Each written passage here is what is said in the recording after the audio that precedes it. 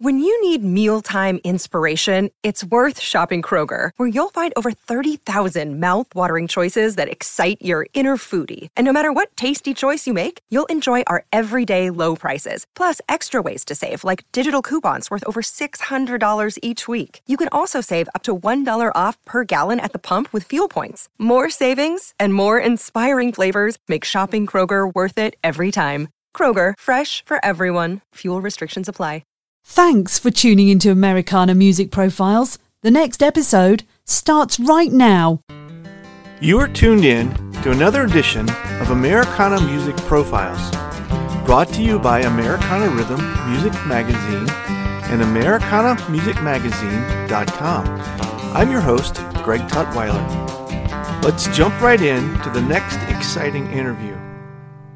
John Blangero's alter ego is Sun King Rising. He calls his latest record, Delta Tales, the rebirth of classic Southern rock and soul, and says his music is more focused on his love of organic rock, like Joe Cocker, Leon Russell, and early Elton John's music. It reflects his love of Southern rock and Texas soul. John and I talk about all of that on this latest edition of Americana Music Profiles. Hi, John. Welcome to the podcast. Hello. Thanks a lot, Greg. Glad to be here. Absolutely. Thanks for taking the time to talk with us this afternoon.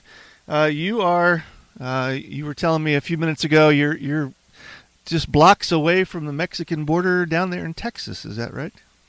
Today I happen to be in Brownsville, which is as close to Texas as you can get. Okay. My house is actually in Port Isabel, right on the Gulf, but today I'm in the city. Okay, all right.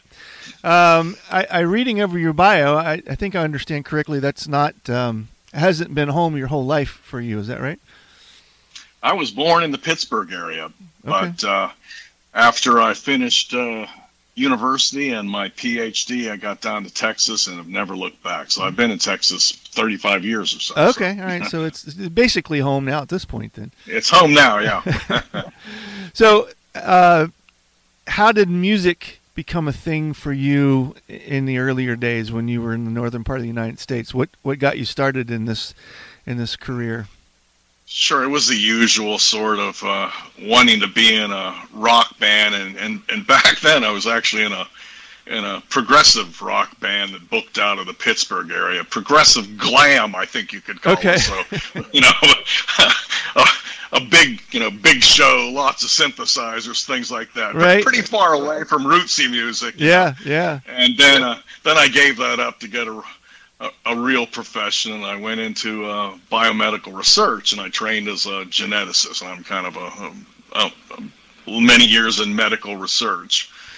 Then I came back again to a more organic sound. I was living in San Antonio, and I really got into blues and playing with a band again. And after that, I decided I wanted to do my own music.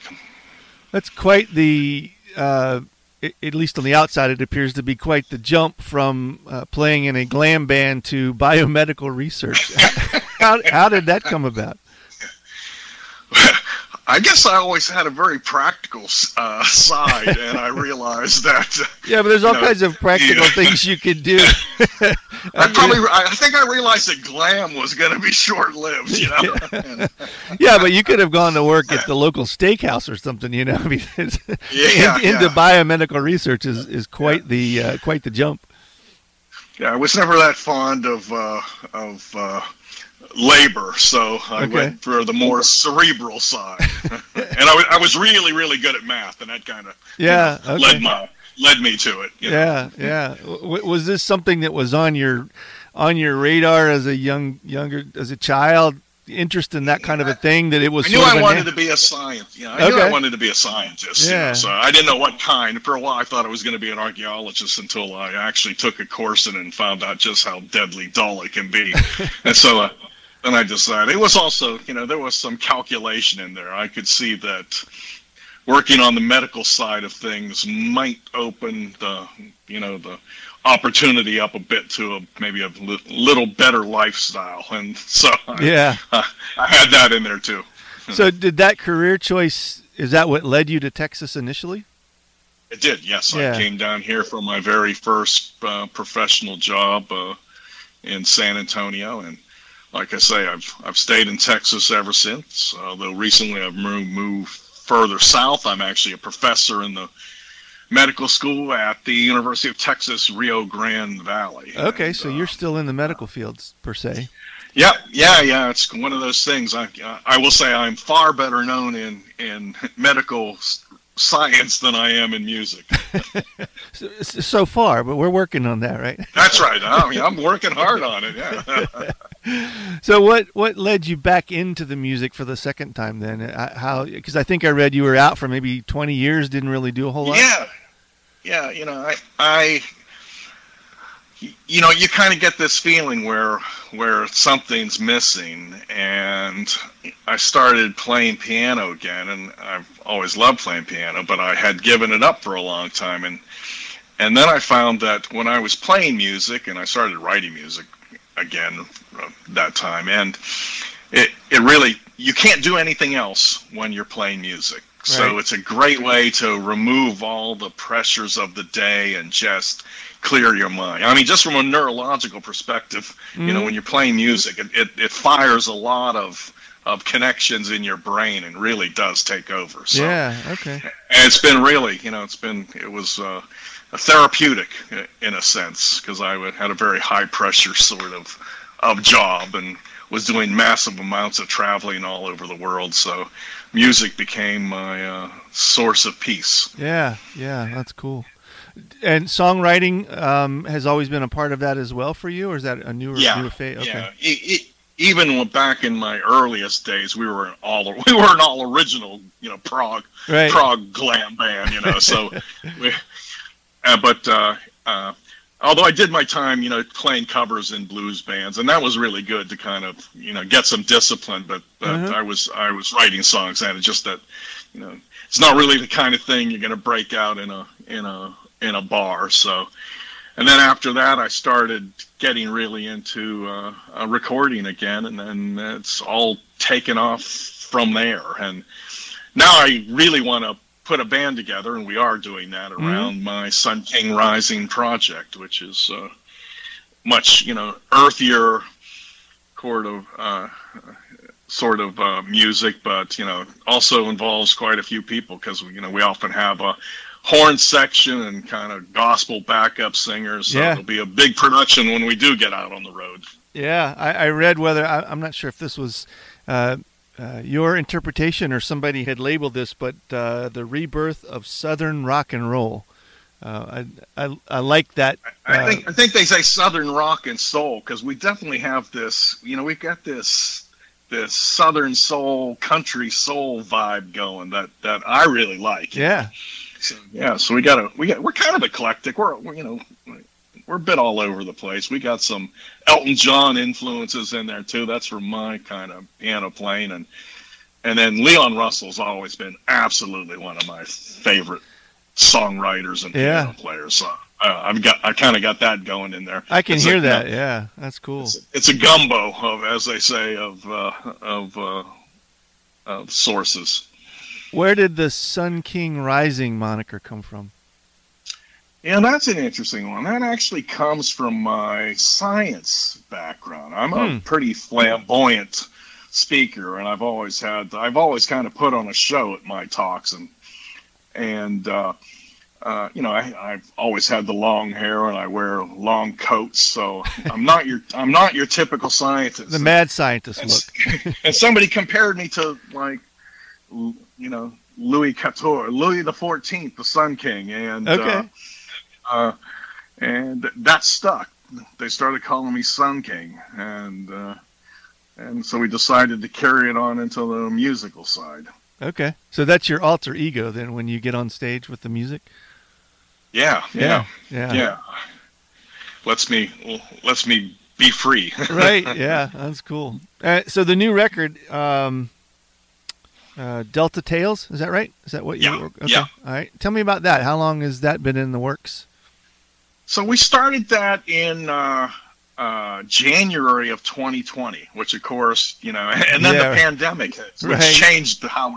I mean, we were originally, we were going to do kind of a classic, all musicians in the same room, playing as kind of old school as we could get, and then we had to get rid of that because there were restrictions on travel and restrictions on businesses, and so then we kind of spread it out, and people were kind of doing their own things. Except the rhythm section always played together, and you can definitely tell that from the record. And mainly is I really have to credit my producer, Ace Acker, who had a pretty cool career back in the 70s. He was in a band called Law that was discovered by Roger Daltrey of The Who and opened for The Who many times and whatnot. Hey, he's an old school kind of thing, and he really took the reins, and the album wouldn't have been made without him. He was really a force of nature behind the production and wanting to get an authentic,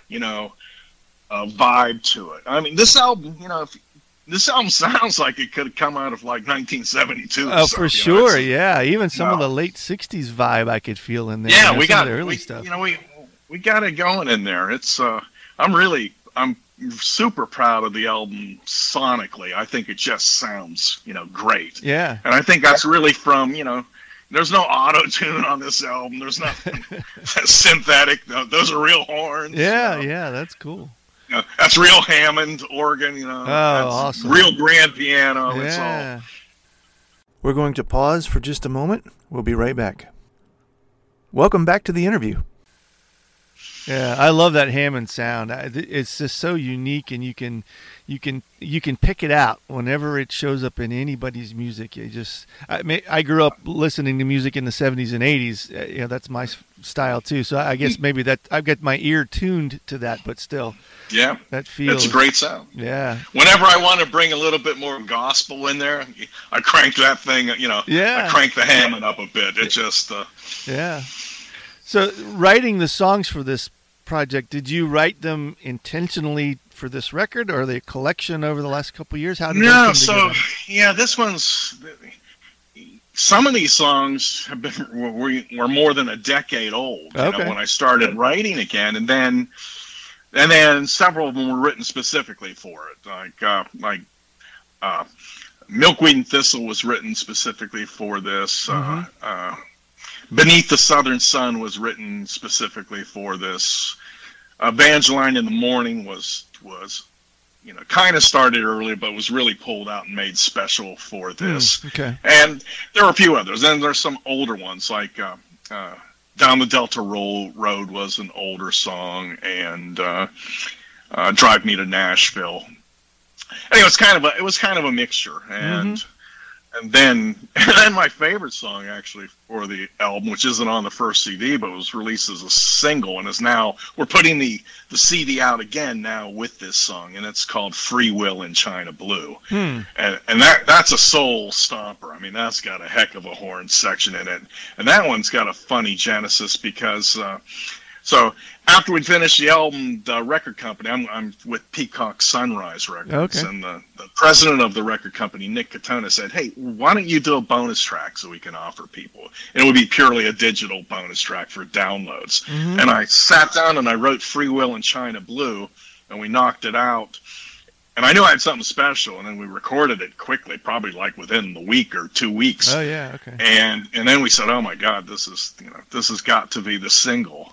And so, and then everything I've been writing since then is, much more focused and more in that Free Will in China Blue vibe. Yeah.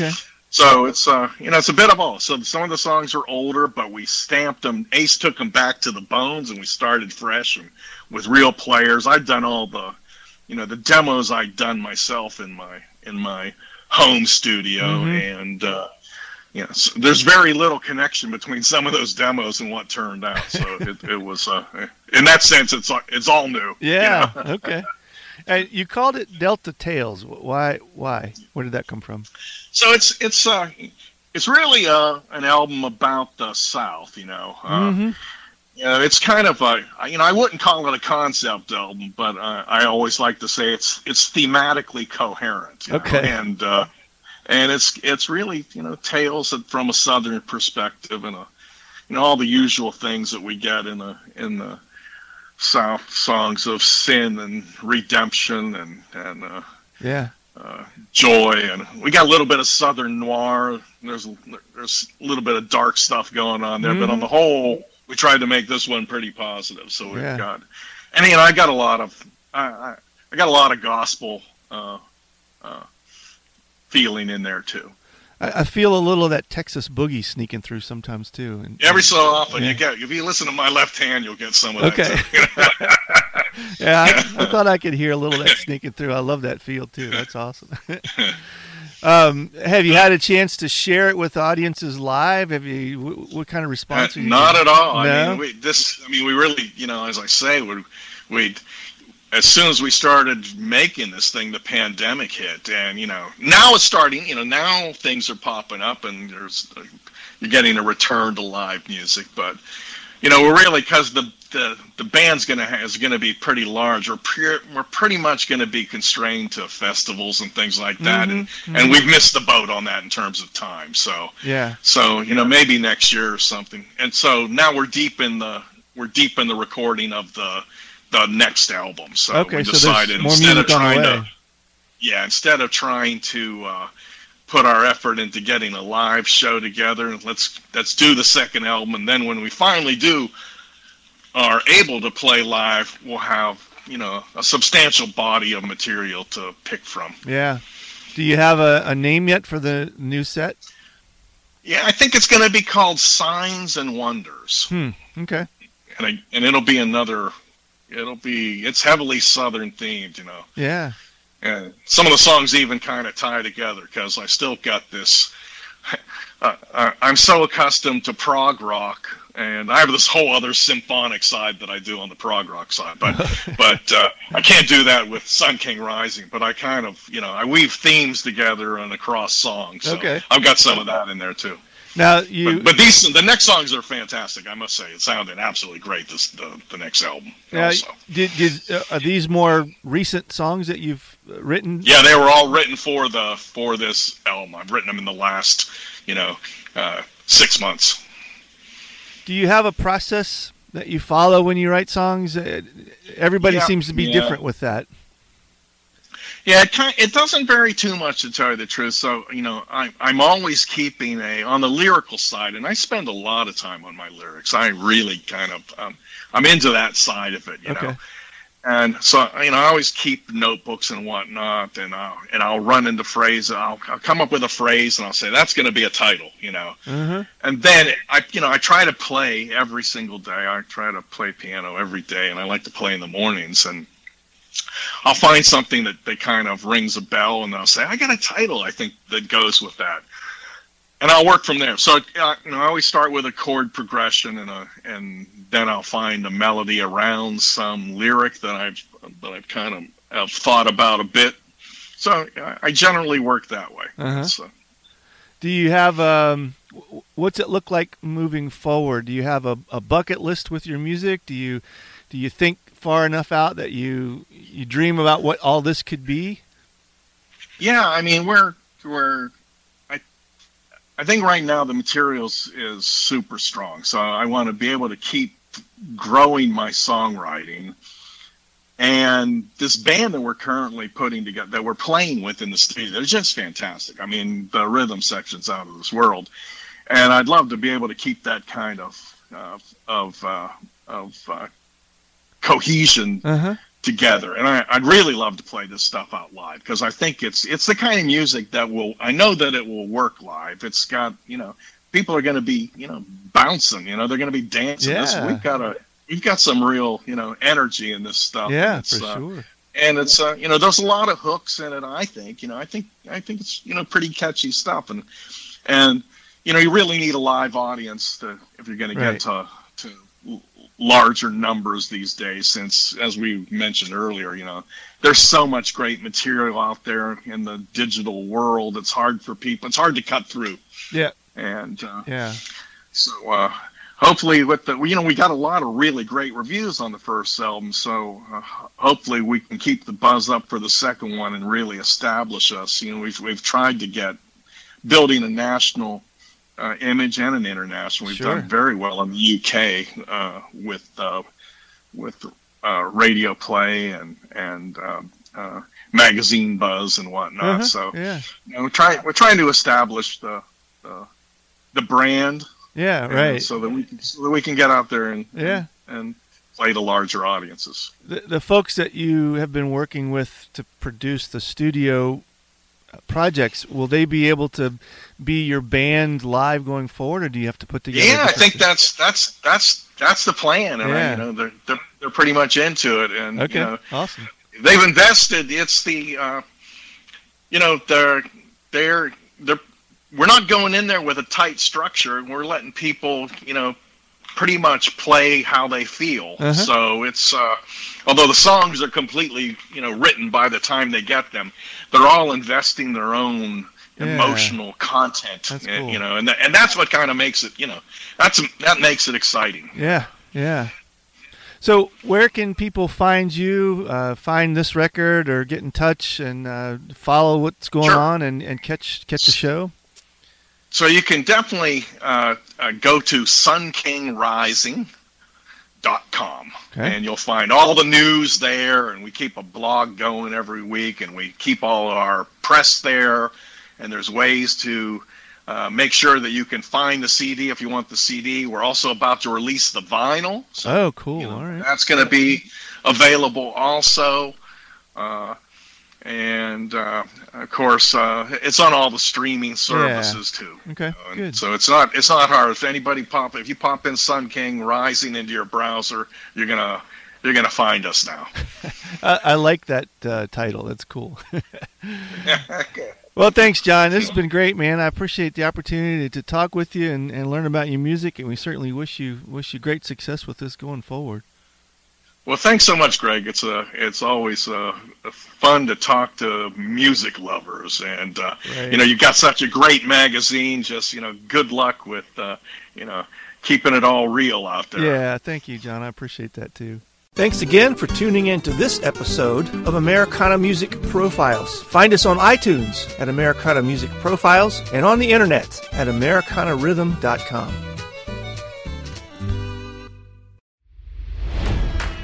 It's NFL draft season, and that means it's time to start thinking about fantasy football.